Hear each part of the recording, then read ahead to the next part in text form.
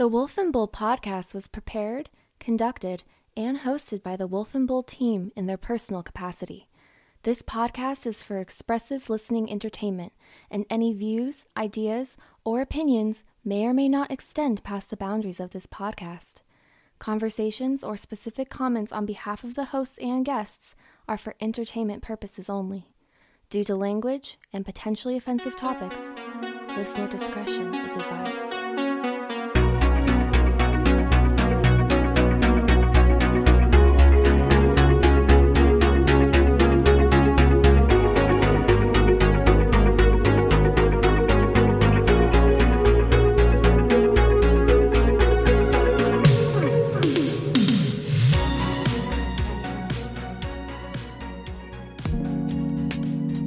Welcome to a very special episode of the Wolf and Bull podcast. I am your very sultry, sexy, gorgeous wolf. And across from me, we have the man of mystery, the man of the hour, the man of all time, the bull.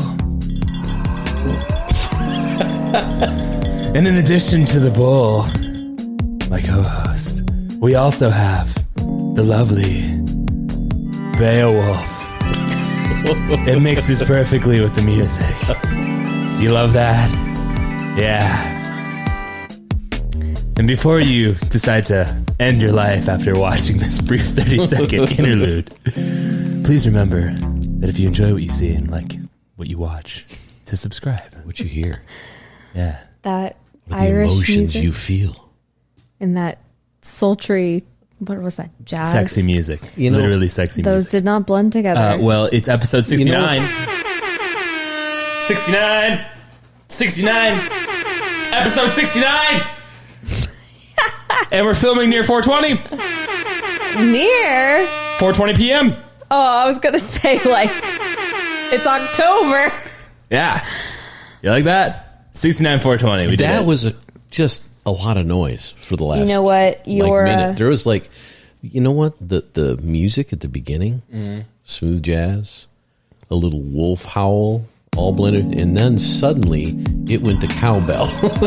And then it went into Irish jig mode. Like I thought she was going to get up and do a what is it called? A river dance. God bless anyone who's listening to this in the morning on their commute. They had quite the introduction to their day. They're not going to fall asleep with that. That's for damn No. sure. I should probably get a proper reminder. If you like what you hear, if you like what you see, follow us on Instagram, subscribe on YouTube. Subscribe. See us on TikTok. 5-star review on all podcast Platforms. platforms. There we go. I was like, what are All they called? podcast thingies. But yeah, Podcast thingies, yeah. Think So- about jiggies. It helps a lot. it's a special Yes, it week. does. It is. Episode 69. Is it special? It is. Is it very special? It is this most specialist. Do you ever really become an adult if you just utilize? Where are you going? I'm not sure where this is No, headed. I just mean Where are you going with this? What are we doing? that's not what I meant. It's episode 69. No, Episode 69. I just mean this is very teenage boy behavior. He's let you do already your feeling thing. nostalgic about his teenage years. Honestly, that kind of works with the Yeah? music. It's in the same key. It's great. Okay, but that's Perfect. enough of that. So, I'm doing great. How are you Apparently. doing? Episode 69, 420. How are you doing? 420 on 10, what is it, 1018? Yeah. Yeah, that 1018. That's not a thing. A date that will live in infamy. How's the bull doing? The Bull's doing great. The Bull's always doing good. Fit. His blue shirt. I can't help but sway with this music, though. Blue shirt, and he's got flowers on it. Are those right. flowers? Are those They're- flowers? They're I flowers. don't know what I think he's preparing for a tropical vacation. preparing soon. That would be a good Vacation. thing. Tropical vacation. Acacia. Very nice. Okay, enough of this music. It's killing me.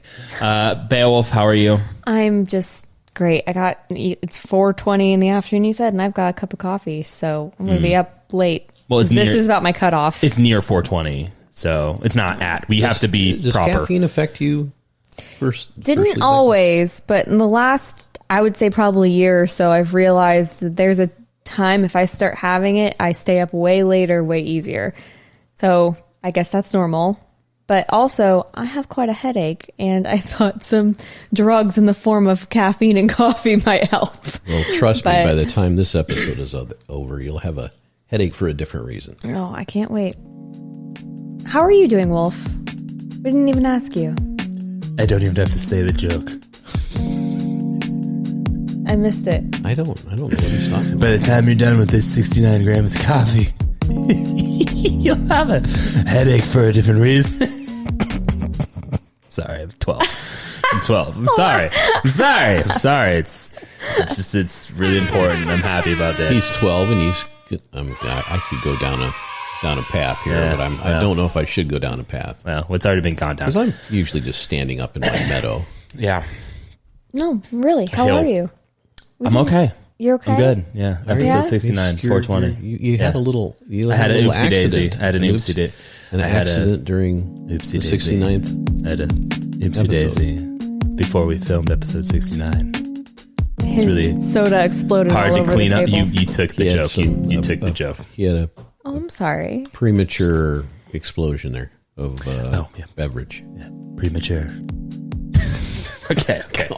I'm done. Okay. Yeah, no, I'm great. Ready to hop into the episode. Today is a special episode. The bull is going to Moo. He's going to moo. Bulls don't moo. They kind of grunt and I think growl this and was stomp a their hooves. And bull suggested topic. it was a bull suggested subject. It's a subject. It's a subject today. We were sitting around our little round table the other day, and he started sending videos from the internet in a rapid succession to our group chat. Which is rare for me. Not videos about 69. That Oh was my not what we were sending. No, Not that's about not what we were episodes. sending. No, videos about the topic of today's episode. And the topic population. The population. The Which way is population. it going? Which Well- way are we headed? It depends. Are we headed toward With this music. continual growth? Are we headed toward population collapse? Is it somewhere in between? Well, What is the message we're hearing out there in the world? What's the message our governments give us?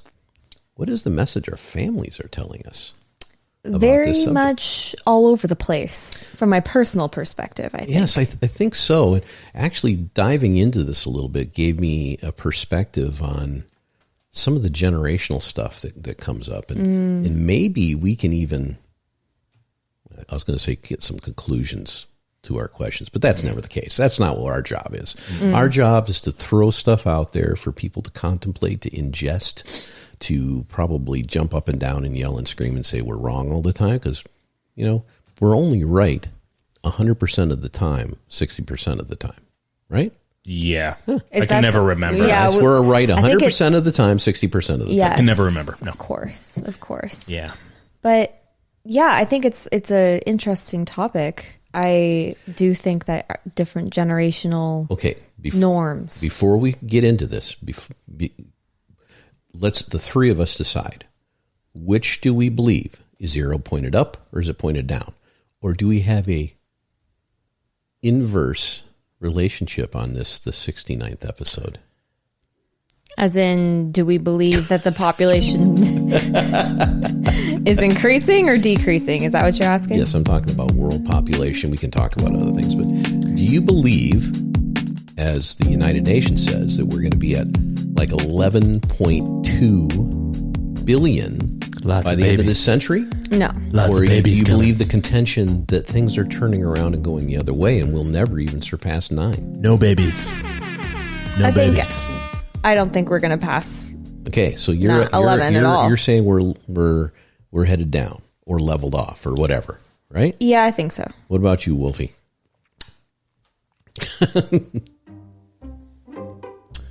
Interesting you ask. See, I've spent a lot of time thinking about this. This music's not appropriate for this episode. I think it's perfect. Sure it is. But I'm going to play it anyway. And I truly believe, to your point, that the arrow could be up, it could be down, and if you're CNN, it's both. I'll leave you at that. Are you saying that a news organization You don't know what I'm He's saying. saying like everything. It's in the spin zone. And who the hell knows? Of course. Yeah, I don't think it's going to hit 11 billion. I think we're downtrending in almost every, well, first of all, Western country for sure, but even in third world countries, there I is think a we'll downturn. get into some of the numbers. This is going to be more of a, it's like most of our subjects. It's got more data than you can ever reveal in any given podcast like this. But Nor would you want to reveal all the reveal data. the data. Yeah, all the data. You wouldn't want to reveal all of it. Yeah. It is episode 69, and some data should Stay. Sometimes it's better to hidden. keep the. in the bedroom. Oh my God. Sometimes it's just Okay, better no, to. I'm done. to- Come on, son. sometimes you just want to yell out, "Keep your pants on." When will it end? Not When if, will it end? not if you're Jeffrey Tubin. Anyway, Yeah. I think we have a monologue He's to jump truly into. a YouTuber. Yes, we can jump into the monologue. Is there any intro music to the monologue, or that's just over the top of it? I don't know if I can actually do it over the top of it like that, but I'll try. Do it. So do it's it. a human race. It's a race up or it's a race down, but it is a race. And I have questions. First, are we destined for galactic greatness? Or are we a blight on this planet, a virus scheduled for self-annihilation? Question 2. Are we the progenitors of a spacefaring race of philanthropic humanoids? Or are we ruining our cosmic capsule with our consumptive nature? Perhaps. Question number 3. Are we to overcome the cacophony of calamity, cataclysm, catastrophe, and collapse?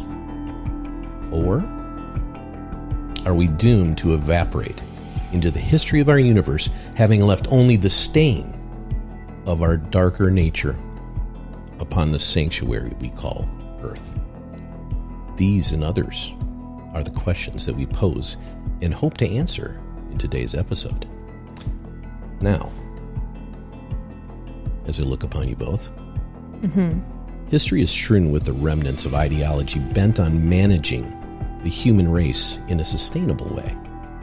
Dictators and kings, religions and governments, restricting ideas and spreading knowledge, all have and often still play pivotal roles in understanding, thus controlling, the nature of human or any biological entity and its need to fulfill its genetic program for procreation and expansion.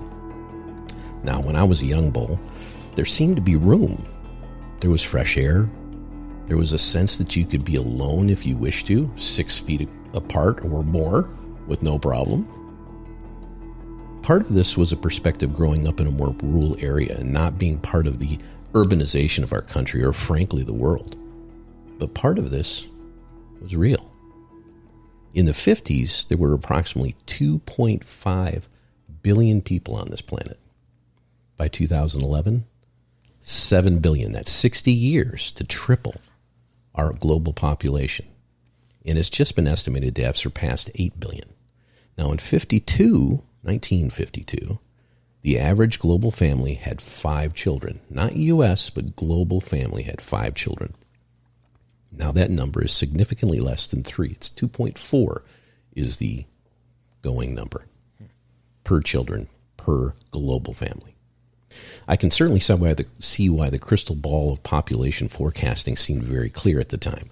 We were shortly to outpace our ability to sustain that kind of population growth. Resources would diminish and eventually deplete themselves, followed closely by apocalyptic consequences to our reign as masters of this world. And it was certain that we'd drag the whole planet into the wake of our demise. But the Earth, she's always had corrective measures ready for anyone to drive toward supremacy. Humans are to be looked at as just another in the long line of developed organisms doomed to the stratum of geologic record. And certainly, if the Earth didn't take the initiative, then we would eventually commit suicide. Inevitable, even if not intentional. These Malthusian crises abound still today. Famine, disease, war were often seen as the fulcrum of a balanced scale. You don't have to look far afield or into our recent past to see the effects of all these things. But is this the real story, or only part of the play? Is the population bomb real, or are we headed toward an empty planet? Let's step to the edge, as we always do, in search for answers together. There were only 2.5 billion people in 1950? Yes, slightly before my time, but not much. Yeah. Big difference, huh? Wait a second. I did not realize that. I had no clue that was the number. Yeah. And I have my opinions on this. Tell us. Well done. Oh. With the monologue. Except for stumbling over my tongue halfway through. Well done. Thank you. It's a skill. Thank you. It's an art. It's not easy. Mastered by two here. It's hard being the 69 master. I think you are. Oh, jeez. Can you not, please? You know what I'm talking about. Or maybe you do.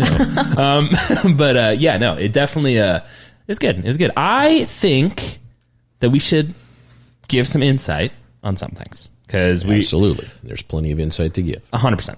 Population control means a lot of things to a lot of people. Mm-hmm. And, as we like to do here on the Wolf and Bull, I think it makes sense to dive into what overpopulation is. You touched on this on your notes, and I think I will give a definitional period for overpopulation so people understand where we're coming from. If you've lived under a rock and you don't know what overpopulation is, I envy you. And also, overpopulation can result from an increase in births, a decline in mortality rates against the background of high fertility rates. Advocates of population moderation cite issues like quality of life and risk of starvation and disease and human pressures on the environment as a basis to argue against continuing high human population growth and for population decline. So, my thoughts. Yes. As they have been for the last half of season 2. We're coming up on season 3 soon. Mm-hmm. Got some surprises for you. Because this is episode 69, so right. Gotta give some surprises.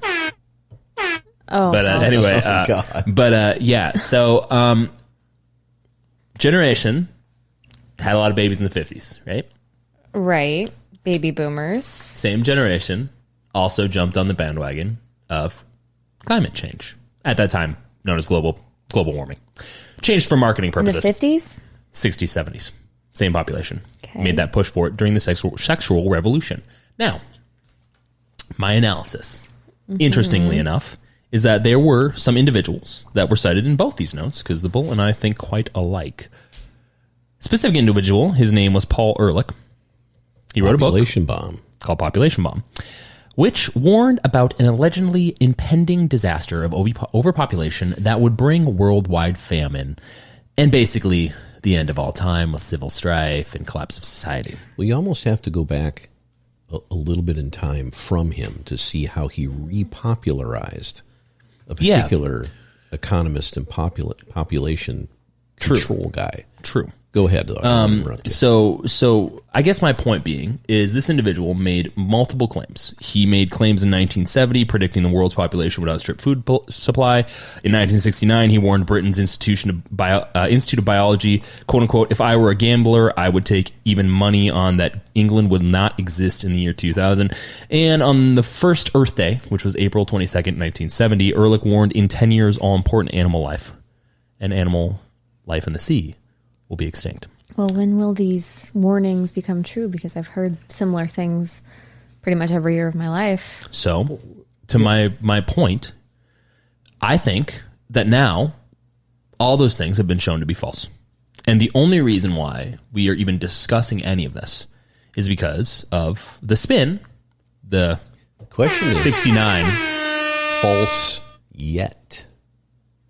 All those statements that he made were false. Yet, because the only thing you haven't applied to that is time. He said there, he got the timing wrong. That's like Nostradamus saying this will happen in 2020, and that was 2 years ago, and it didn't happen. Right? This is the same kind of thing. But the the idea of I love to use the term tipping point because it reminds me so much of that book you read recently and how things ride to an edge and then they tip, right? Malcolm Gladwell. Yes, exactly, the tipping point. So Thomas Malthus, who I mentioned as a Malthusian crises, he's the one that they gave him those terms for famine, war, and disease back in the, I don't even know, he was born in 1766, died in 1834. But he was a population growth prediction expert at the time. Yeah. And he basically said the same kinds of things that Ehrlich, is it Ehrlich? Ehrlich said. Or Ehrlich. Ehrlich. Don't know. In Population Bomb. He's basically saying, hey, the population, the way it's going right now, this is back in the early 1800s, is not going to be able to keep up with the demand for food. Now, we understand now, moving forward, that there are amazing techniques on how to grow things and how to produce more out of every acre, et cetera, et cetera. The question becomes, is there still a tipping point for that? In the future, if the numbers are like the UN says, and we're going to go to 11.2 billion, by the way, and if you move we'll talk about replacement numbers soon, fertility rates, et cetera. But if you move the fertility rate that the UN uses for their number of 11.2 billion by 2100, if you move that up half a person, in other words, everybody has half more baby. I know people have a half a baby, but if they got half a baby more, it would be 16 billion. Yeah. Not 11.2. Wow. So you can see where people can fudge these numbers in all kinds of ways. Yeah. So the question becomes what's reality? Back in the day of these guys, the Malthus, the reality was we don't make food fast enough and our populations are growing like crazy and people are going to starve and die. Pretty easy to identify that as a possibility until you start applying new technologies to the ability to grow food. Which you'd think scientists would do. Which they did, right? And, they started, the advent of medicines. Well, you didn't have now. You didn't have to put a leech on everybody except George Washington when something went wrong. Specifically, Hotbee. Original Chad. Yeah, the original Chad. Specifically, when I meant scientists, I mean the scientific community.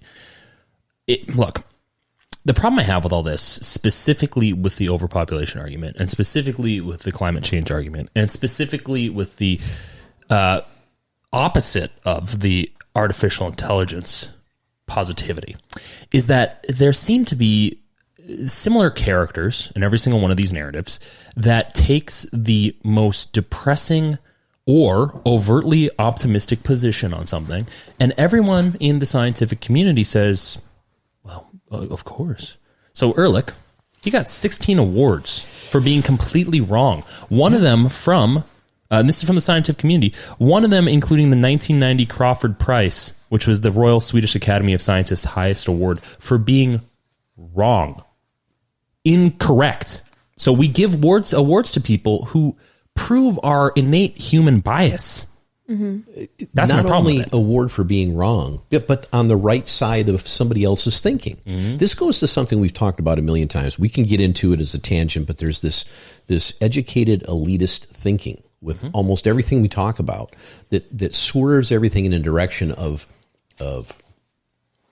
not just bias, but the desire for people to hold power over others in one way, shape, or another. Worst possible way. It is. Yeah. If you think about this situation of overpopulation, and I got to tell you, I watched a small video of 2018, like a 5-minute video of Bill Gates talking about the Bill and Gates Foundation. Old William. And he had this interesting little highlighted table, and he put these little things on to show the graph of population since 1700s, or I think it was before that, up, and how that thing. And we'll talk about some of the reasons the population starts to decline, the replacement value is going down, which are very interesting and counterintuitive to Malthus and others.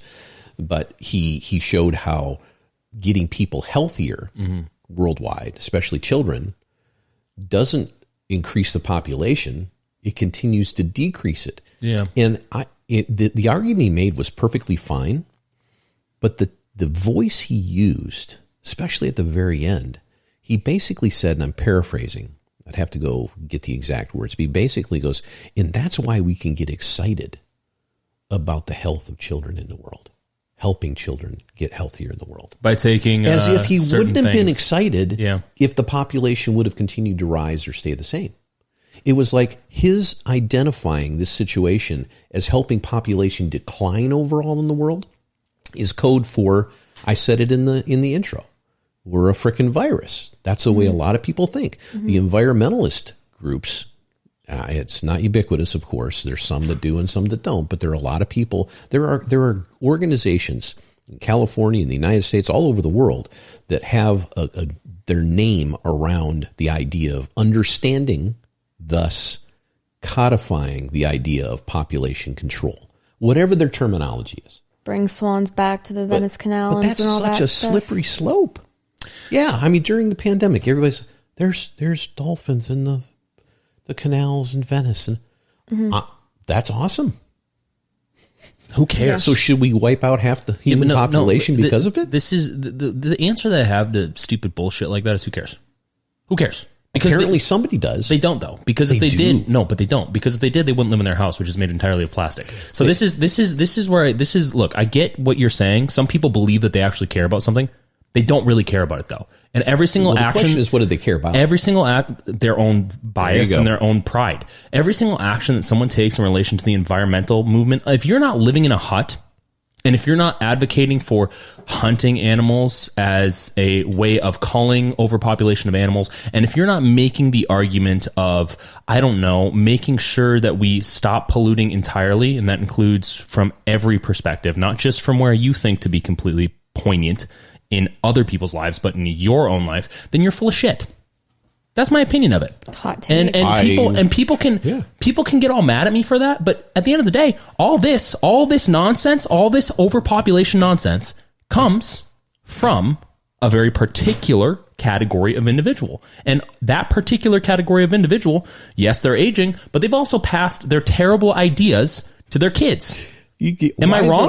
Why is it always generational blame? Because it has to start somewhere. It's taught, everybody right? in my generation doesn't think the way you're saying. I'm not saying everyone does. Right. So why don't we qualify saying the mass? It's I don't even know if it's the mass. Maybe it is. Maybe there's more wealth. And if we're talking about the United States, there's a huge number of baby boomers, and they control the majority of all the wealth in this country. And all the politics. And all the, you can see and all that the education.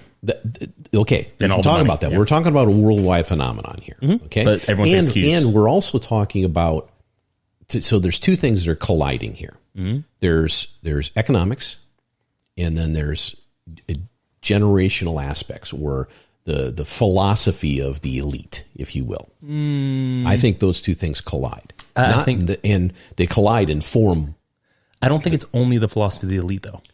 That's the problem. Is I think that the philosophy of the elite permeated through the sexual revolution into everyone who wasn't elite as well. And those people who eventually became elite. We'll talk about why those permeated through and why this is cultural movements and popularization from I think news it goes media. back to something we talked about many times, and it's the consumption and distribution of information. Yeah, news media and platforms and things like that. I think that is the biggest indicator of a lot of the things we're going to talk about. But you're absolutely right with your hot take. This it's throwing stones at other people when you live in a glass house, right? It's deciding that what you believe is best for everybody, excluding your own circle. Well, because that's the truth. What's funny about that, though, and I agree, you're correct, but what's funny about that is that viewpoint from that particular person not only excludes their own activity,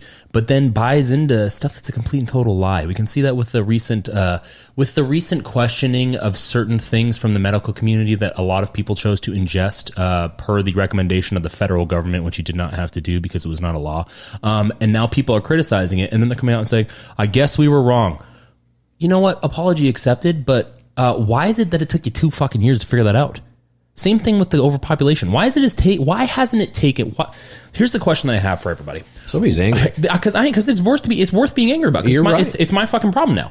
Why is it that it took 40, 50 years for the scientific community, which is full of people who are not my age, because we're just now entering into it, to then redact all their terrible decision making and their terrible viewpoints when it comes to population, and now, by the way, also imposing terribly not thought out answers to the problem. Look, I love solar. Solar makes sense. I also love nuclear. Why have we let nuclear sit in the fucking water for 40 years? Because so look, sitting in the water. Here's the funny thing. We talk about media and we talk about all this stuff. That's why I said it.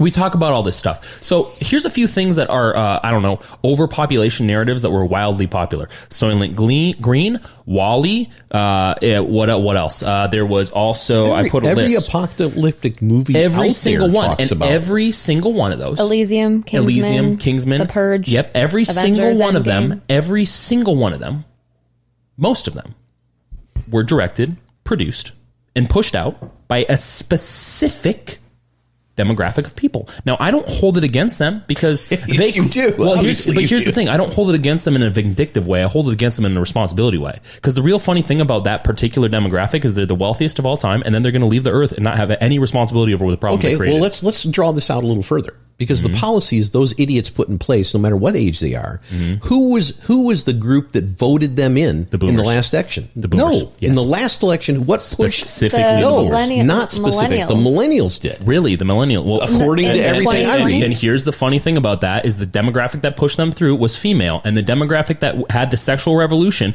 that was pushed by the boomers, female. Why does everything? I don't understand your focus on the boomers. I really don't. I don't understand the difference. I don't care. I know you don't because you're not a part of the problem. That's my whole point. Is I don't think you're a part of the problem. I'm in that category. Yeah, but if I'm in a category where everyone in my category is racist, I'm not going to defend everyone for being racist. My point, and I'm not saying that you are. I'm saying that the whole thing with the boomers, and that was probably a hyperbolic example. My point being is the whole thing with the boomers is that they're going to not have to deal with these problems. They're retiring and leaving it to everyone else. Who, by the way, everyone else listened to what they said. We don't have kids because of what they said. We don't have a family. Have kids because of what they said? Based off of the teaching and education that's not very supportive of family and nuclear family stuff. That whole thing? You can't because of time. To do exactly what you're saying right now. Don't listen to them. You can't go backwards in time. I'm not telling you to. So that's my point. I'm telling you, if you want to overcome the power of the boomers, it's to have more kids than the boomers. But if we're a smaller amount of people who've had, then you're going to have to really pump it up, and you're going to have to not be doing. And we're older, and most people don't believe what I'm talking about because they've been inoculated in a certain viewpoint of the world. I agree. Not a problem to be overcome. The decisions of previous generations affect generations down the line, 1, 2, 3, 4, many, maybe forever. Mm-hmm. That's always been the history of every generation. Not saying that the millennials will be omitted. I guess my point being is it's one of those instances where it's really hard not to be frustrated because I'm directly impacted by it. Okay, but not from you. So let me go. You stated something about the 60s, 50s, etc. And there was this huge population boom. Mm-hmm. Okay, there truly was in all over the world. I mean, you go to the average was, I think I said 5 children per family globally. Mm-hmm. It's a lot less than that here, so you can imagine other places in the world. Yeah. But there was a population boom. And these leaders, whoever they are at this point, we can look at particular leaders, all kinds of things, but they looked at this and they said, holy mackerel, 1950 was 2.5. Everything looks like this era was pointed into oblivion because we don't have the technology or the understand or the proper, I said it in the monologue, the crystal ball was very clear for them at that time that this was getting out of control and they had to do something about it. I don't think it was. And the reason I don't think it was is because there are plenty of instances, prime example, with the recent episode that we will have coming out soon with a very impactful individual in the health industry, where they made the same analysis, but their answer and response was, well, we can't read the future. So we can read the future when it comes to population, but we can't read it when it comes to food and what we should eat? We can try to read the future if people think it's going back to your environmentalist thing that you mentioned a bit ago. Mm-hmm. People are using the same stuff with that they did with this population thing back 100%. In the early 60s and late 50s. They're making it apocalyptic. So they're saying, because you asked earlier, and I truly believe this. The way this, like Ehrlich and these other people got extremely popular is to be extremely negative, because human beings are magnets to that shit. Mm-hmm. Moths to a flame. And it's like, why do we know the name Nostradamus today? Right? Because he predicted all this grave stuff to happen. It never happened. If he would have predicted that everything's going to be rainbows and butterflies, nobody would have listened to him or cared. Well, so this goes back to my whole point about the frustration is this particular group, which stems now into millennials, into Zoomers, apathy trickles down. Just like, when it comes to politics, it trickles down in the community. So it's going to continue trickling down until people realize that you shouldn't take either end. You shouldn't be overtly positive, and you shouldn't be overtly cynical. And the whole thing with all that is not that there's nothing that can be done. So my criticisms might be a little too harsh. With that being said, the unfortunate part about it is that the problems that demographics past that face are unsolvable. Whereas this particular demographic can just leave the earth and be totally fine. They're dead. What are you talking about? Yeah, no more problems. So it's true for all of humanity ever. Well, yeah, but there's a difference between the ones that have tons of calamity and tons of problems that happen to them and then die, as opposed to the ones that live in opulence and then die. There's a difference, right?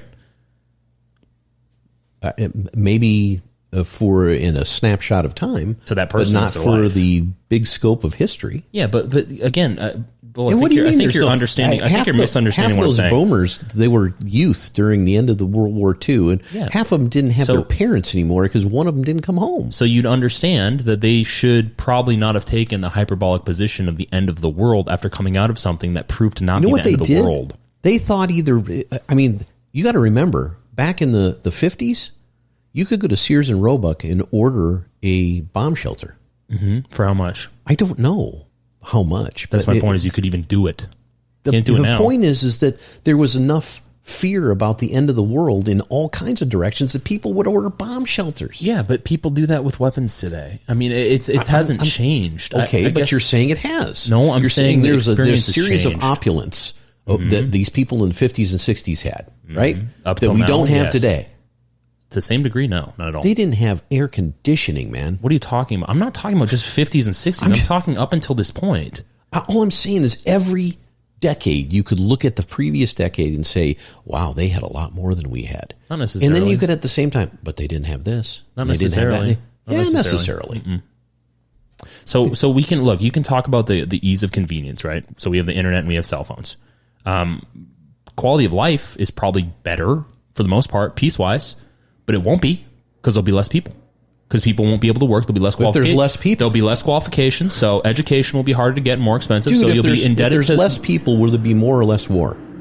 It depends. War is a young person's thing, not an old person's Sure, I understand that, but the war can also translate into other problems. If there's no war and we don't have people to work jobs, then there's problems in that scenario. If we don't have people, they believe that you're not going to work jobs because they're going to fill that technological. If we don't have people who are willing to take those jobs and then teach them to other people, opening up their industry to allow for growth within their industry, then the problems in that industry collapse. If we don't have areas within politics that are relinquished by people who are 1,000 fucking years old to people who should run the country, as opposed to people who can't remember their name, then we have political issues. So my whole point being is the issue on this is more of a criticism of a group of individuals who have influenced the other group a part of their group in a negative way that has now come down to the point of, as I've said before, they're closing the door. And when it comes to shrinking population, that's a biological evidentiary point that I can point to and say, they made a freaking conscious decision when they had kids your age. I think about conscious. You said they know. You can be aware of something and still make. If you're aware of it, then you made a conscious decision. Let me to say not malicious.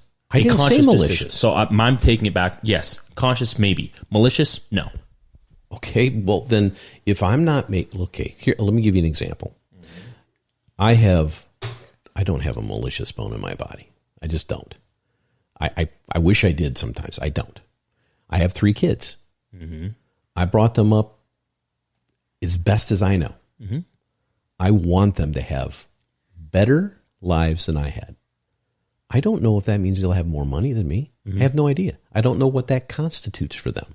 I'm hoping, one way, shape, or another, that they have a perspective on life, and a belief system, and a willingness to strive and to do things that they want to do better than me. Yeah. So if 30 years from now I'm gone and my kids look back and say, God, my dad was fucking wrong, man. He steered me in the wrong direction. But I'm not making a personalized observation. I'm here. just personalizing this bigger argument you're making. But you can't personalize a group. You look. We can talk about your situation, and I agree with you. I think you did a great, phenomenal job. I don't care about me. But so then my point is, we shouldn't make it about you then. The criticism is about the group of individuals, and every decision up until 2022, so far, some of it's been made with good intentions. A lot of it has resulted in terrible fucking shit that I and this one over here are going to have to deal with by proxy, despite the wonderfulness that you were able to impose in her life and in my life. So that's the problem here. That's like, so for example, if every millennial became an anarchist, do we just not have problems with millennials?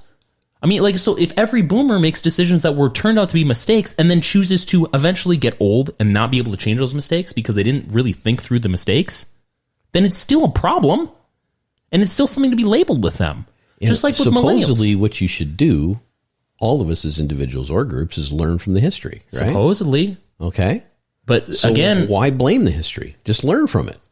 Well, history is the history. It ain't coming back. It ain't being changed. Yeah, it is. It's being rewritten, and you can't come back to this point of learning from history if it's not taught to be learned from. Does that make sense? Am I making? Okay, so no, I go to school.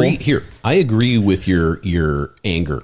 I really do. I don't think it's not about anger. Sure. It's not. I'm not spending my days like angry at this boomers. moment. Okay. My point is, so I get it. Learn from the history. How do you learn from history that in 2020 we decided to say doesn't exist?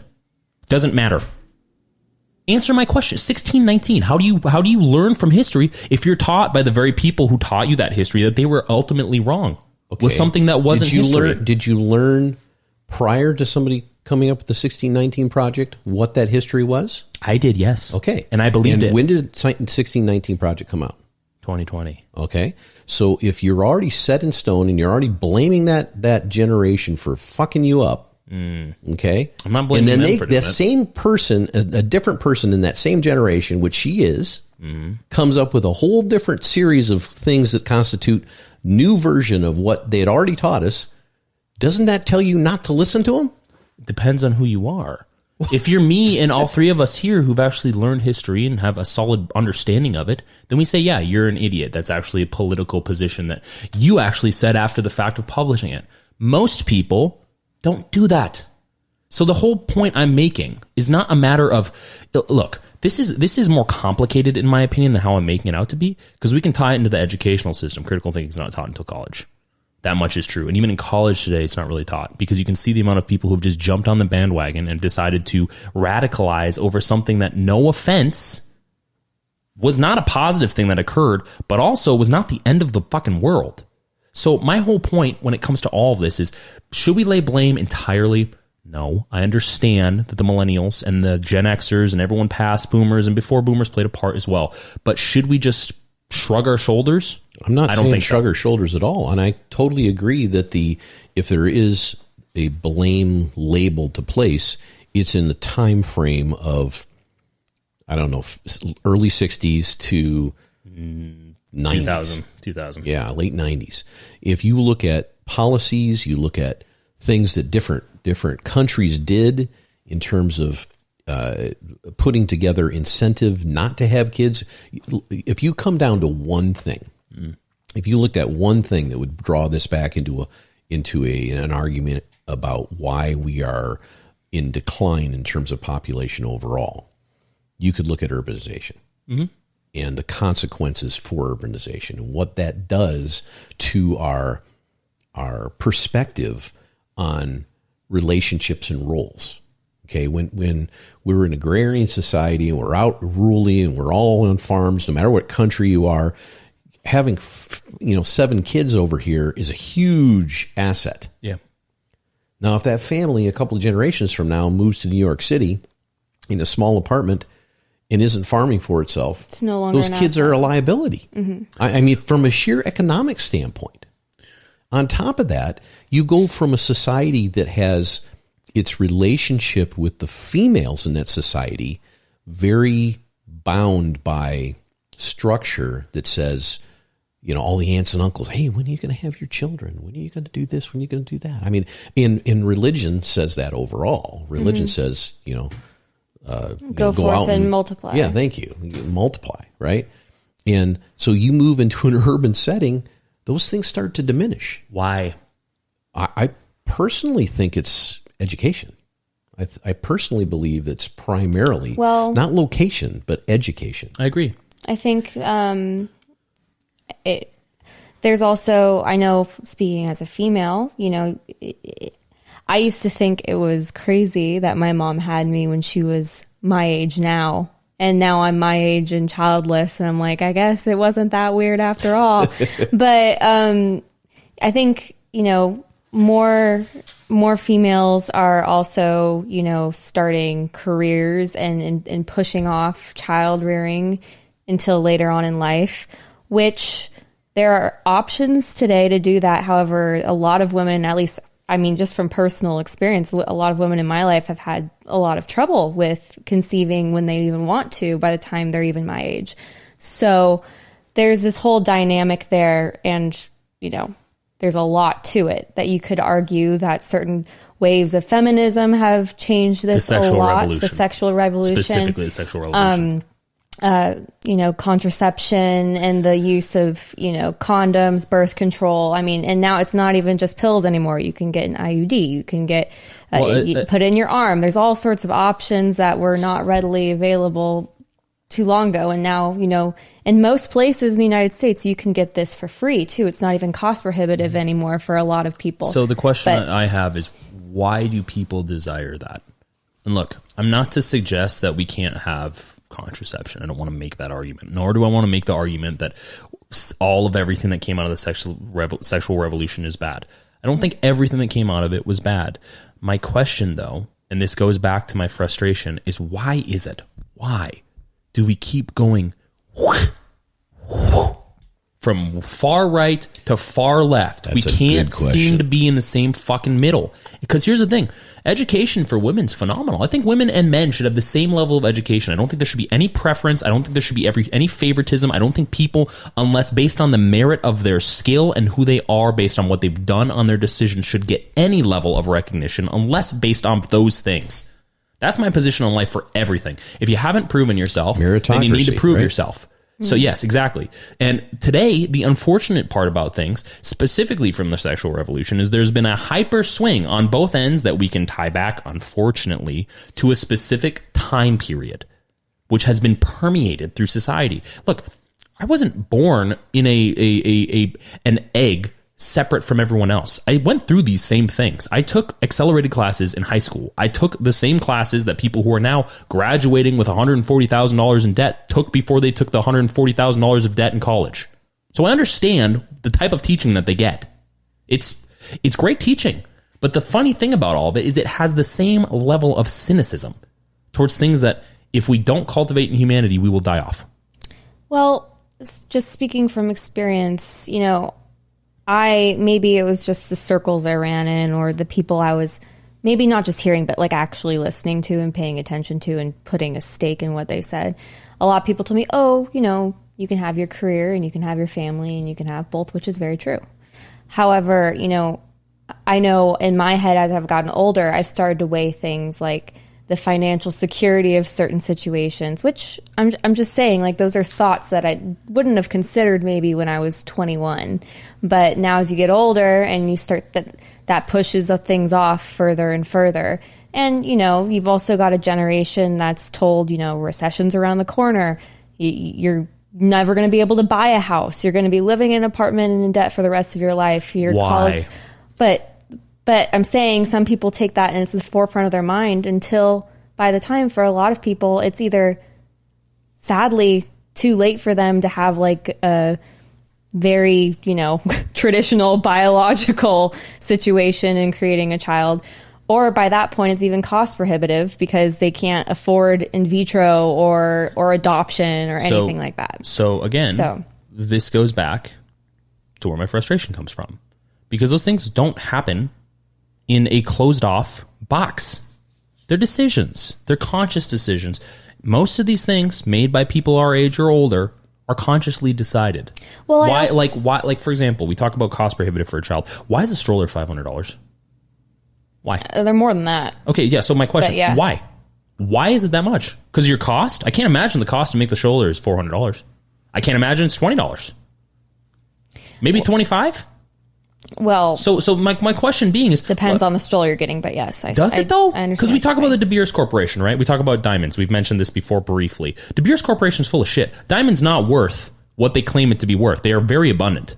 So worth what you're willing to pay for it, though. It's a control of supply and demand, is what. Yeah, but control of supply and demand is all dictated off someone. It's common sense. Someone else's decision. But why? You get what I'm saying? If you have, let's just do the analysis. 1950. I don't know what the United States was, but it was probably, I don't know, 3.5 children, something like that. Let's just guess. Yeah, let's say 3 for sake of numbers. And now it's 1.6 is the number.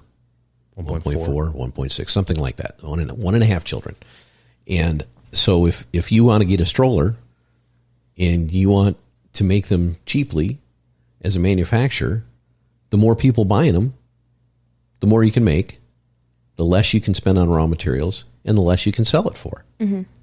But if you have half, literally less than half of the available market, you can raise the price. There's also, you can control that market. Yeah, so it's legal modern monopolization of a product. Yeah, but that happens all the time. I don't think use the diamond thing. That's perfect for you. I don't think that's segmented just to like baby things. No, I understand. It's not. Well, I mean, you could say about the housing industry. I mean, look, we come from California. California is a wonderful place to live. There is no reason why an average house there is $800,000. You can't give me a viable reason. People say, oh, you want to move there?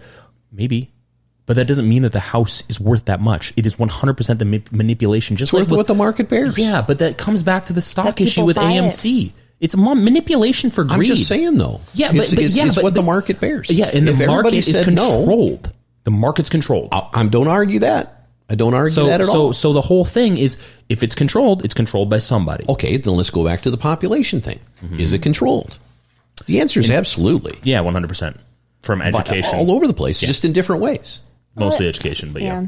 So if you have, obviously, Bale, you'll have to jump in here and steer me in a different direction if I'm off base on thinking this way, because my perspective is that if you were a female 30, 40 years ago and you were in a rural setting around all those things, and here's an example. Iran, back in 1960, I believe it was, the average woman in Iran had 9 months worth of education and 7 children. Yeah. Right? Yeah. Today they have 3.5 years of education and 2.5 children. Mm-hmm. And I have these numbers down. I may be off a little bit, but the discrepancy is like that. So there's a direct correlation between, and Wolf mentioned a second ago, there's this choice that occurs, and it's capturing the ability to manage your own life. In the past, in this country and in a lot of others still today, a woman doesn't have choice. No. From a religious standpoint, from even a secular standpoint, with the society they live in, they don't have a choice.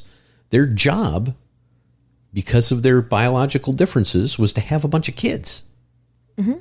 And I don't think that's right, but that was the reality. And it was the reality that most marriages, I expect, were transactions not of love, but of necessity financially and to create a family. To create generational wealth and farms and land. I'm not even making a hot take on that. My point is, these days, I don't know what the stat is for, the average 30-year-old in America, but a lot of them aren't married. No. And that was not the case in 1950.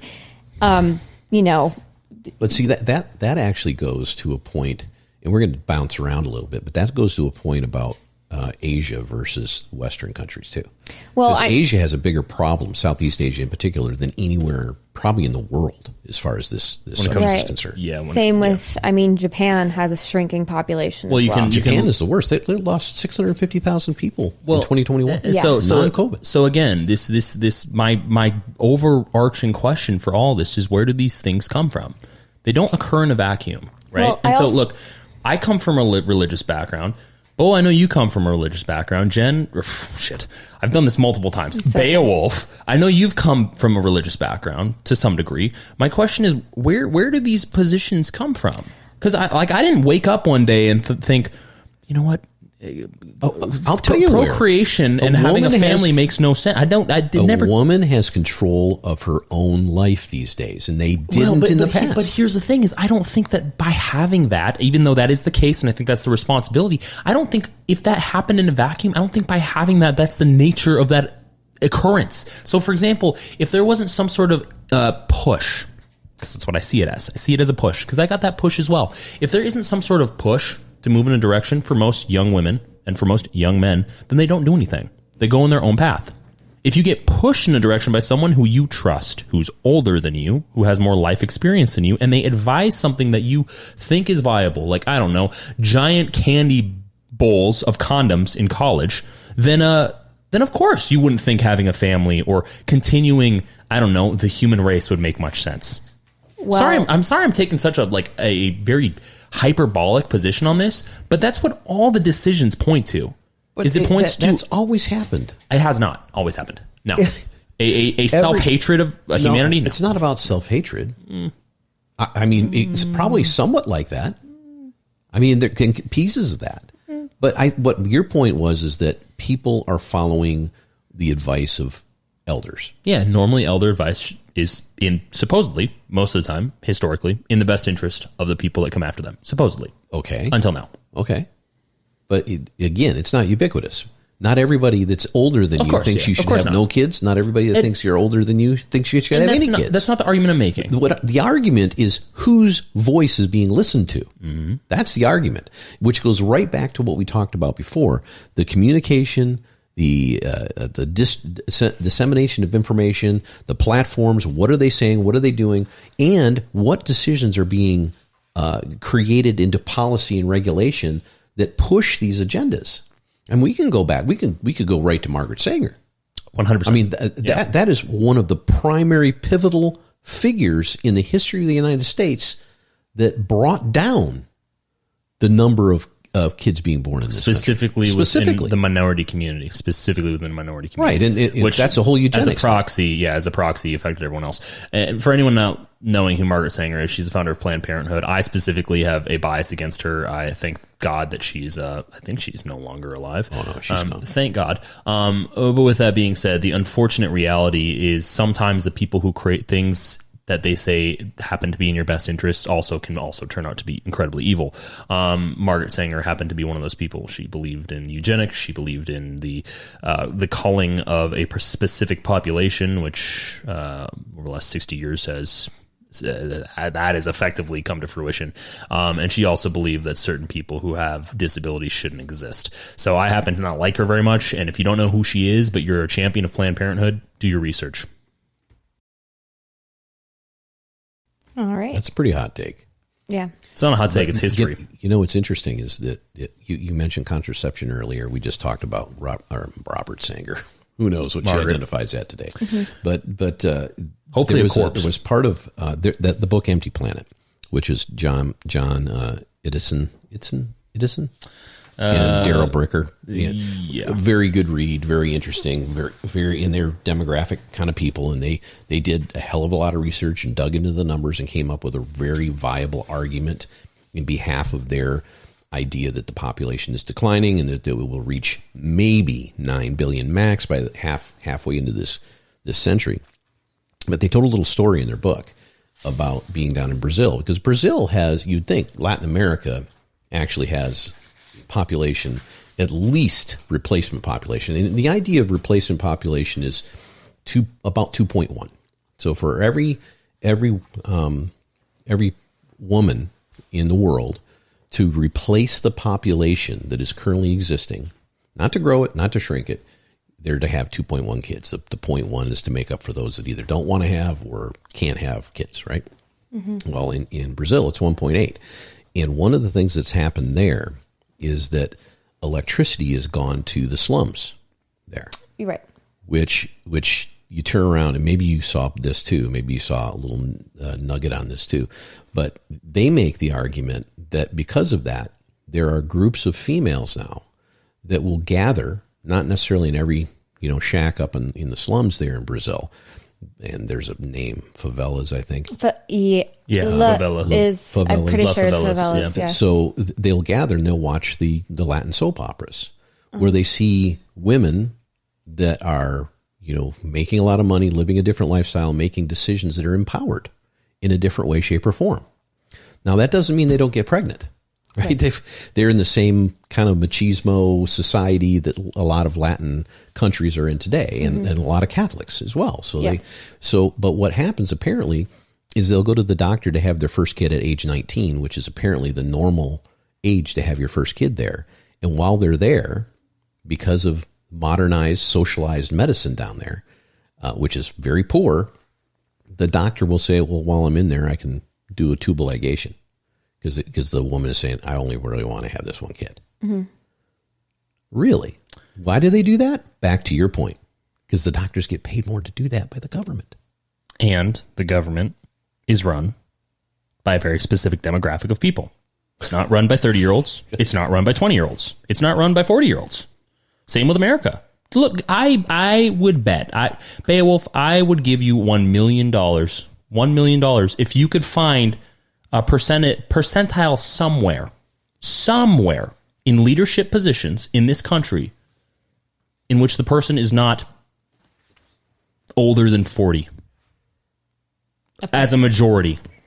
A percentile? Yeah. So, for example, Like if you could find an industry, if you could find an industry where someone is either the CEO, the president, the politician, or some impactful level of influence that is not specifically over 40 years old, there is a assumed time period of getting understanding about whatever subject we're talking about. Having a resume. Advanced. Supposedly. Yeah.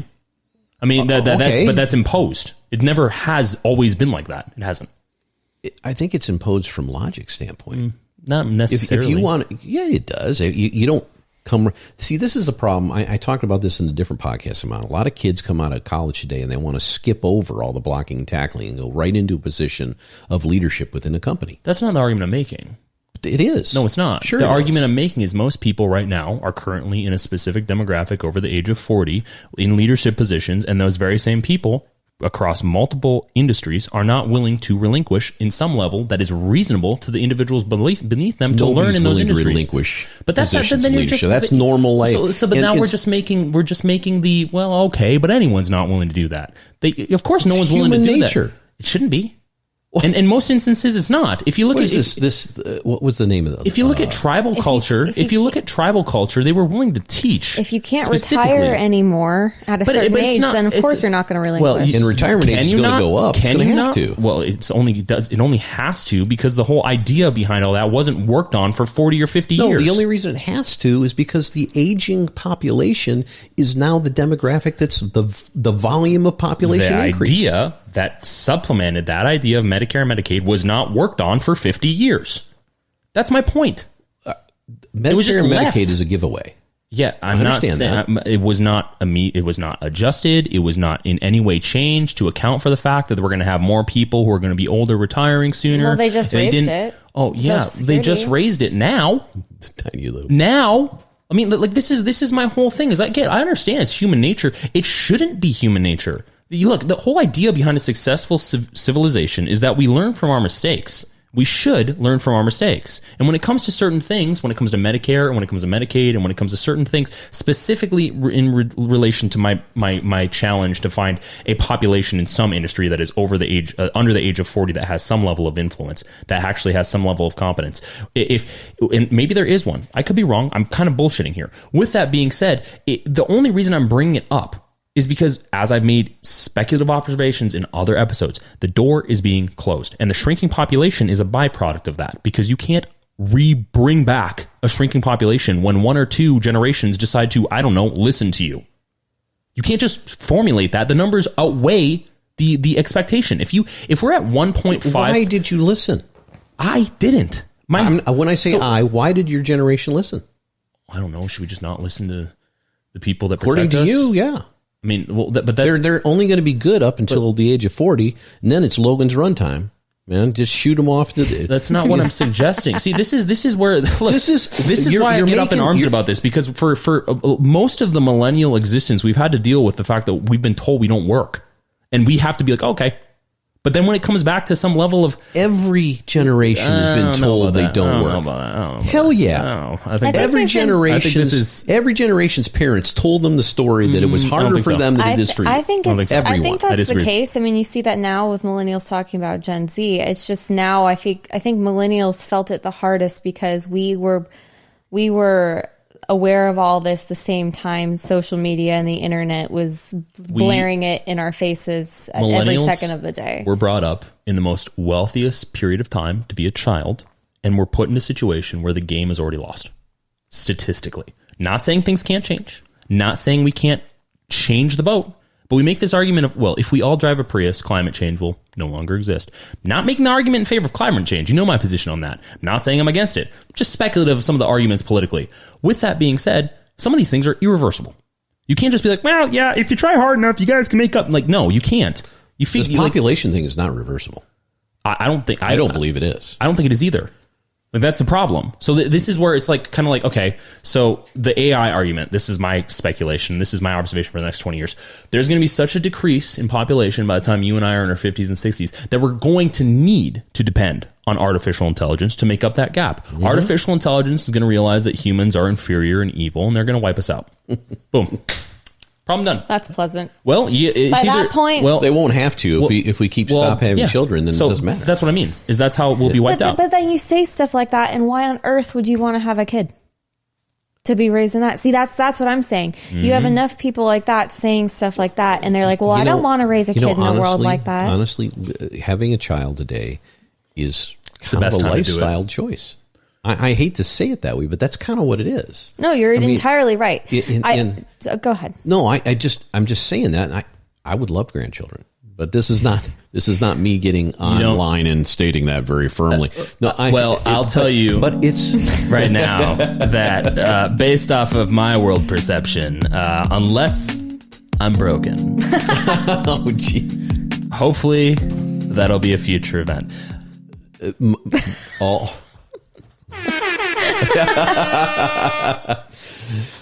Anyway, my point is that this is you know me. I always go back to this economic thing. This is a matter of economy. Yeah. If we had some kind of apocalyptic event and the urban centers were blasted into non-existence, we all had to grow up on, our own farms and shoot each other for space and grow in little tribes again and everything. You would see kids coming back like you wouldn't believe. But it's not going to get. Mm-mm. It's not going to get to this population that we have today anymore.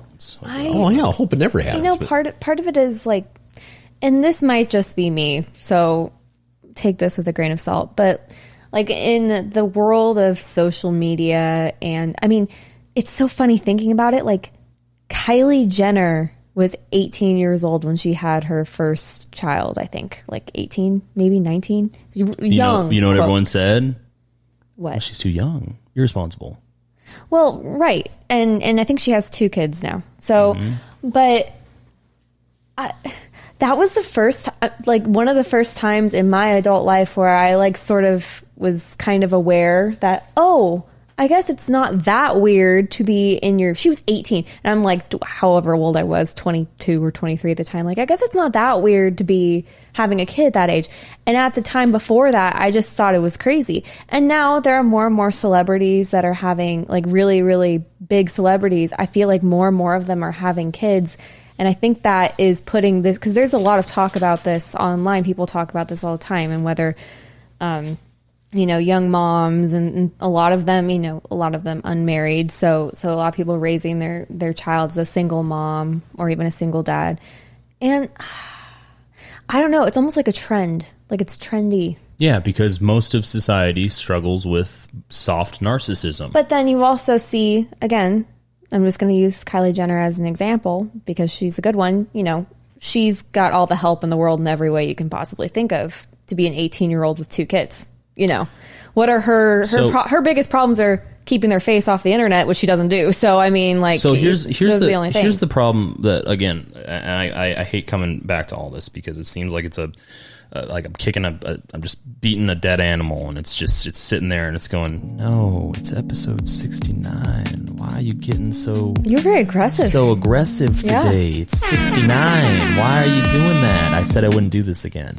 I lied. I guess my whole thing is I remember from almost every single person that I knew, every single person, don't have kids prior to being married or being of a certain age. And if you do have kids, they're really, really hard to deal with. And you're going to stay up all the time. You're not going to get any sleep. And it's just going to be really hard. So you've got to be really prepared. Same thing with college. If you don't go to college, you're going to die on the side of the road in front of a Denny's or a Waffle House. And you'll sit there and someone will walk out of the Waffle House and you'll smell the sweet waffles and the food. And they'll be like, order up, get your food. And you'll be like, I'm dying. Like, that's the message that I got from almost everybody I knew that was not, I don't know, a teenager. So my whole frustration, and I'm not going to say it again, but my observation here is that it just seems quite odd because I get your point. Having a kid would be really, really hard. Really hard. Really hard. That's gonna not say that. Real hard. Again, though, it actually isn't really hard because we're at a time in human history where the child is likely to live more so at any point in time in human history. And right. that actually goes to part of the reason our population exploded the way it did. Mm-hmm. Yeah, you had look at the numbers, right? The birth of, like TB vaccine, Jesus. And then you had... sorry, yeah. Yeah. You said birth. You said no, birth. I mean, like vaccines, technological hospitals. advancements, yes. medical advancements. You had longevity advancing like crazy. So then why was the narrative to shut everything down? What? Oh, because, you mean... Because people don't look at numbers right. And they pendulum swing. Well, no, I don't know. No, I'm not talking back in the day. No. I'm not talking shut everything down as in 2 years ago. I'm talking about shut everything down as in having kids. Right. Because that was very much a narrative. Well, now because honestly, if they start looking at this curve, they can't get away from looking at it. Well, so we're just it goes back to Malthusian. Yeah, Malthusian principle was that you expand geometrically, right? So you get on this rise, and you keep having kids at the same rate. It just keeps going up like this. Isn't that the inverse of the lump fallacy in which... Oh, actually, no, it's the lump fallacy is what that is. They think there's not enough space left, so we can't build up... So this comes back to fucking Marxism. The bottom line is it's all about what's your birth rate, what's your death rate. Okay? Birth rate and death rate were always like in competition with each other. And these Malthusian crises would come along and war would happen, disease would happen, and famine would happen, and it would knock something off kilter. Birth rate, death rate. Birth rate, death rate. Well, the real question, though, and then is what happened? What's your body count? Okay. So what ends up happening is all this technology, all this civilization, all this urbanization starts to occur, for all the reasons we were talking about a little earlier, empowerment, education, all this kind of thing. I'm telling you. No, I agree with you. And so the population started to decline. And the age of people started to advance. So you see obvious. all these, you talk about urbanization, you see like housing, for example, like apartments and stuff like that. They're building vertically now. They're even doing with like warehouses and stuff. They're building up instead of out it's because we think China is going to be the future, which they could be. They're trying to maximize the amount of space in an urban area is what they're trying to do. Yep. But then you look at like, have you seen that really tall, I think it's either in New York or in Los Angeles. There's like this really brand new tall building that's supposed to be an apartment complex. Epstein Towers. Have you read about the line? The line. In Dubai. In Dubai? Oh, yeah, they want to have this vertical kind of city. Yeah. Great. Yeah. All those things are very futuristic, very dystopian. Let me stop you for 1 second. What's the most populous city in the world? Mexico City. No. It's in China. No, it's in India. No. City. It's not Mexico City? I'm pretty sure it's in India. 2. Mexico City is huge geographically. It's either in China or India. Tokyo. Oh, Tokyo. Oh, Look it yeah. up. Look it Japan. up. Make sure I'm right. I think it's Make sure China. I'm right. Look up the population of Tokyo. In the city. The city of Tokyo. Okay. That is a vertical city. It is also Right. one of the least. It's also one that has perhaps one of the worst population replacement numbers in the whole world. Is Japan. Because you said they lost 600,000 last year. 650,000 last year. Right. That's crazy. It's a huge number. Yeah. And the other part of this is that Japan, China, Korea, Southeast Asia, damn. Taiwan, all that kind of thing. It's Tokyo. Thank you very much. The second one was Delhi. Mexico City's number 5. So I was more right than you were. Oh. So a lot of these places in Southeast Asia are incredibly xenophobic. They don't want. What do you mean? They don't want immigrants. What are you talking They about? want to be one block, one edifice of What? Whatever their ethnicity. nation is. Correct. Right. That breaks my what? That breaks my brain. Exactly. But it's absolutely true. Mm-hmm. So now you look at places like the United States and Canada, and whether you agree with putting a wall up or taking it down or any of that kind of stuff. Yeah, we're xenophobic too. Well, that's another story. Our entire entirely. population is But- based on other cultures, but we're xenophobic. Personally, you know how I am on immigration. I think it should be legal and fair and all that kind of thing. And you should be looking for the best of the best to come in and fill the gaps that are needed in a society that's growing and hugely wealthy, because that's what we are. Yeah. We're by far the wealthiest per capita country in the world. GDP. Yeah. As far as GDP Still is far above China, even though Way people far. say they're closing in, Well, they're still they're far closing behind. in because they have population. 1.6 billion people. Right. They're still So- far behind though. Per And GDP, per GDP, they're nowhere close to this us. year, actually, I think this was a drop for them. Pretty sure this year. Yeah. Well, look at all the shutdowns. They've Yeah, had. yeah. It'll be- But it is predicted in the book, the empty Bible. In the Empty Bible. Earth book, or what was it called? Empty Earth? Empty World. Empty World. Empty Planet. Yeah, there you go. Yeah. They're predicting that, number one, India, which is basically at replacement birth, 2.1 will be 2.3. by far the highest population by the end of the century. And China and the United States will be actually kind of close to each other. Oh, nice.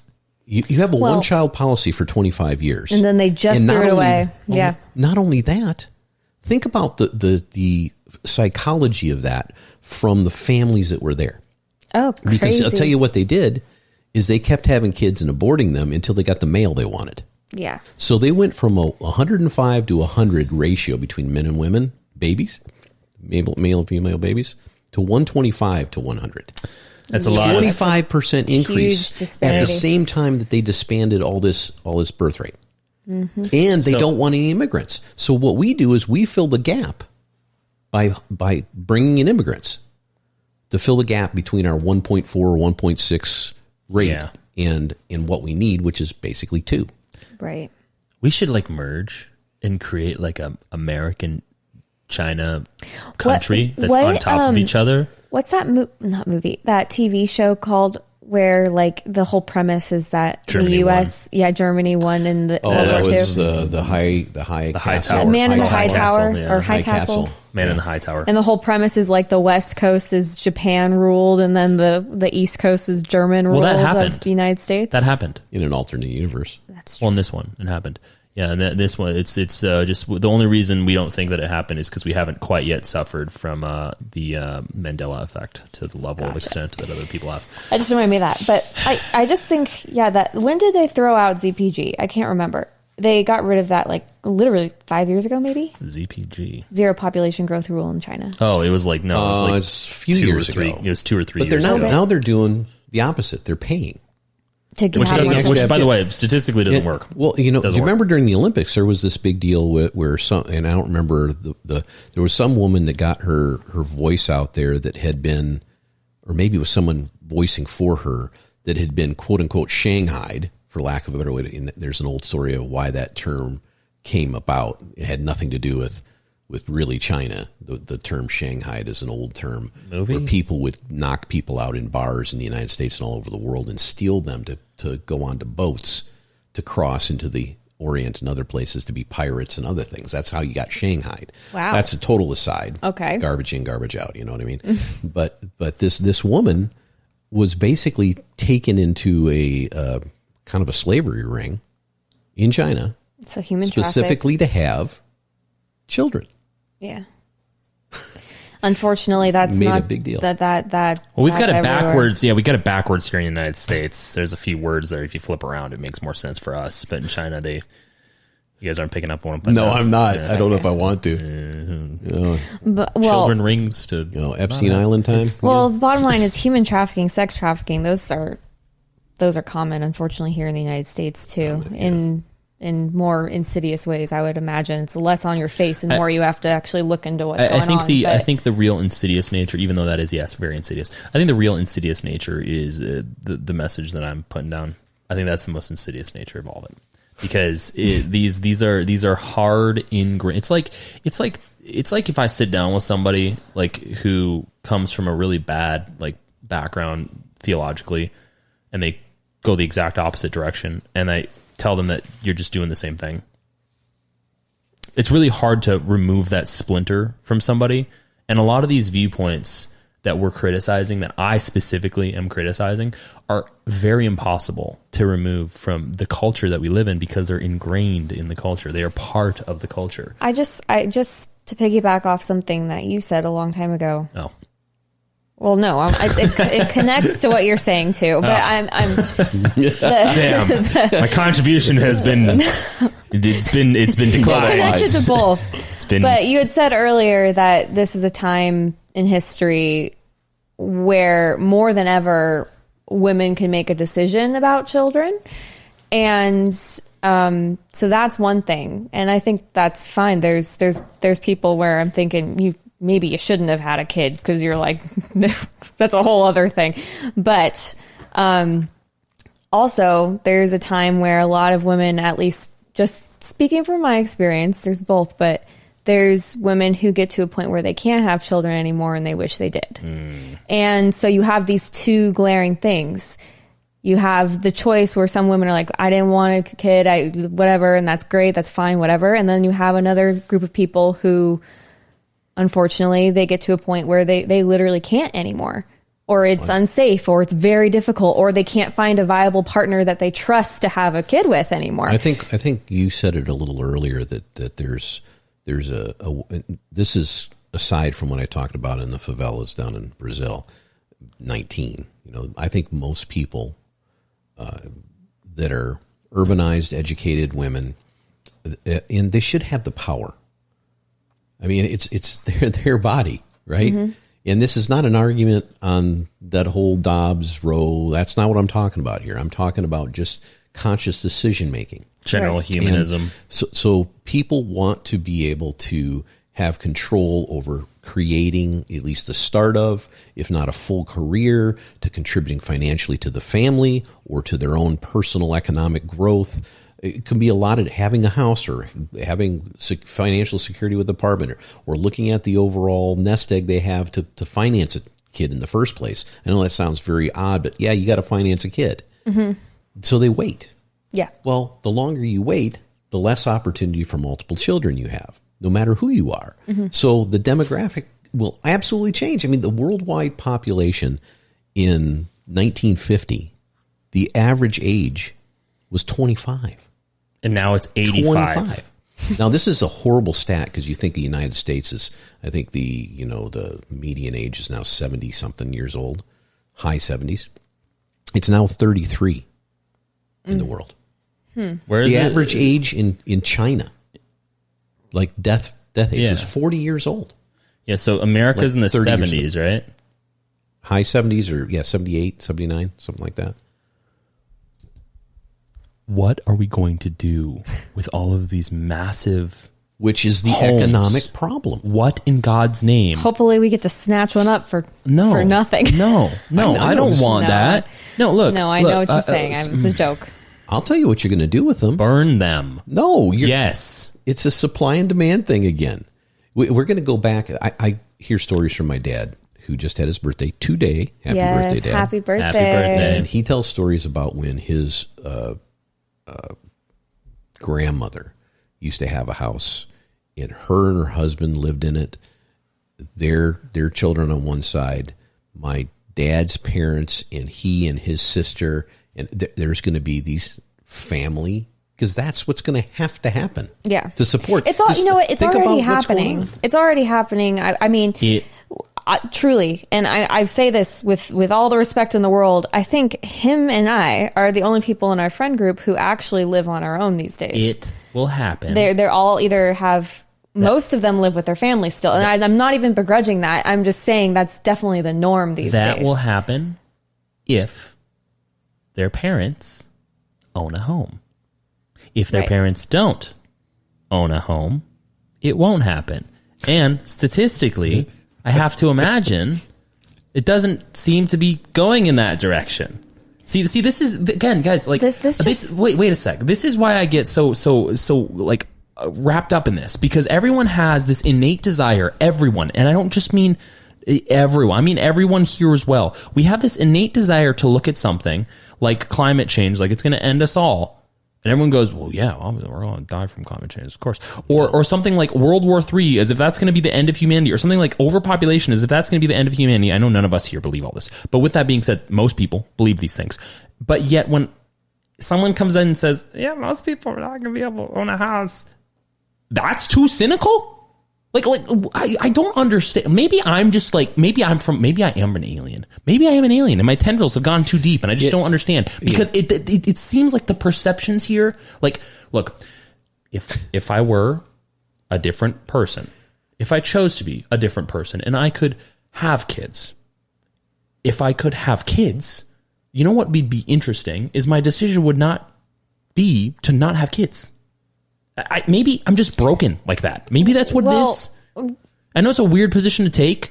Remember, we're coming, the perspective I can identify. You better be careful. I can identify. I'll destroy your argument right now. Well, I'm just saying. I'll do it on air. You and I, for example, are a married couple with no children. Mm-hmm. What do you have to say about that? We've been married for over a year. Just calling us out in this whole conversation. When your mother and I were married for a year. We also own a home. Your mother and I were married for a year. You arrived. So I don't know what's our responsibility you asked me this question. Wolf? Let me answer. I am a virgin. I knew it. So look. Look. Not that music. I was going to say the other. It is very complicated. You're going to stay a virgin. The with algorithm that, statistics in favor of me being a virgin as opposed to me not being a virgin are inconclusive. No one knows. So, with that being said, to answer your question,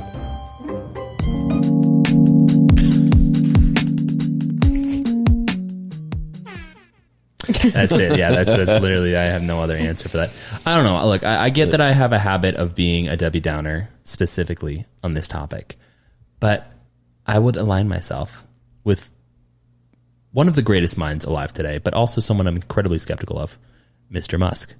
One, because I wonder what his actual musk is. Like, what does it smell like? Oh, God. And two, also, I tend to think that individuals like Bill Gates and Elon Musk and Jeff Bezos and Biden and Trump and Elmo and Mickey Mouse, all of them have alternative motives, and all of them want to say certain things in certain moments, in certain lights, to get a certain view from the populace so they can continue acting in the ways that they always have, by sacrificing children and drinking their blood under Disney Castle,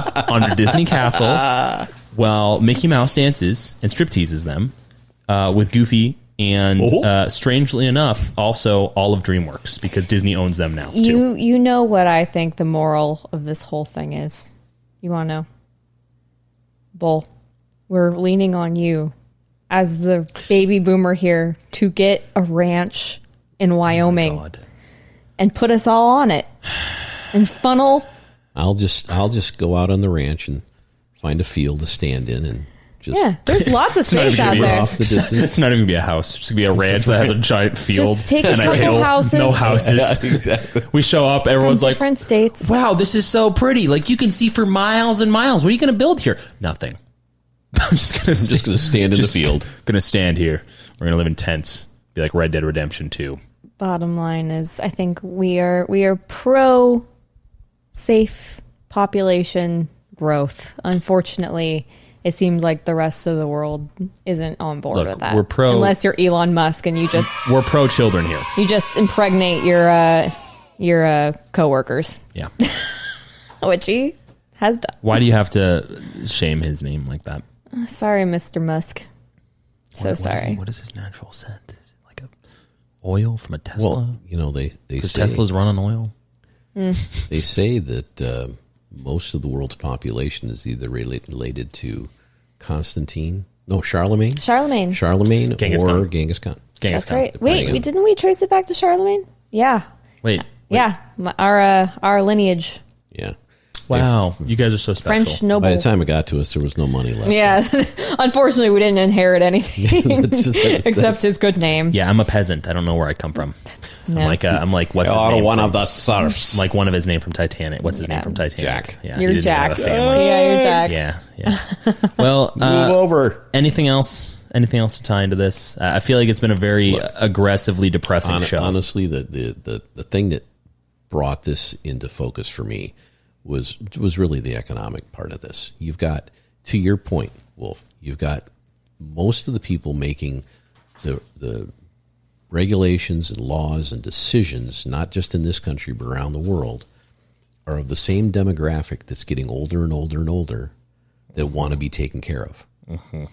And they always push all their debt down to the following generations and then expect those generations to support them. Mm-hmm. It ain't going to happen this time. It can't. We're out of the ability to do that. So something's got to change. And I think I know what that is. I think I have the answer. We round them all up into a giant bowl. We pour pudding on them, All of them. and then we move them into a giant oven, and we make souffle. No. Just kidding. What's your We don't. option? Joking. I'm joking. It's a joke. We We still pour pudding on them though, because We they like learn- pudding. I like pudding. learn to take the process and find the right path to reach longevity escape velocity. That's what we need. Yeah. Longevity escape velocity. Because then we live forever.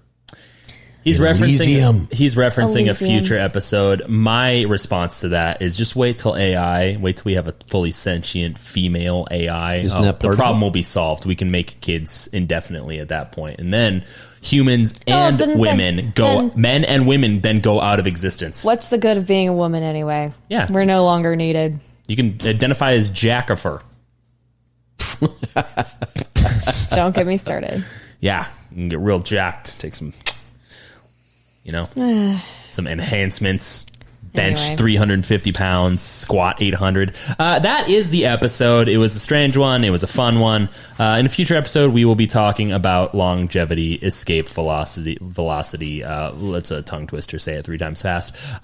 If you like what you hear, if you like what you saw, if you tolerated my temper tantrums, then go ahead, please give us a follow on Instagram. You can find us on YouTube. We have shows every week. And if you like what you hear, go ahead and leave us a 5-star review on Spotify, Apple Podcasts, and all major listening platforms. If no one has anything to say, then please forever hold your peace. Peace. Hold it. Hold it. Hold it. Okay, cool. Well, that's it. Bye, guys. Thanks for listening to the Wolf and Bull podcast with your host, the Wolf and Bull. If you enjoyed this episode and you'd like to help support the show, please share it with others, post about it on social media, or leave a rating and review. To catch all of the latest from the Wolf and Bull, you can tune in via our weekly episodes available on nearly every major listening platform. You can also follow us on Instagram at the Wolf and Bull. You can follow us on YouTube at the Wolf and Bull podcast and at our website, thewolfandbull.com. Thanks again, and we'll see you next time.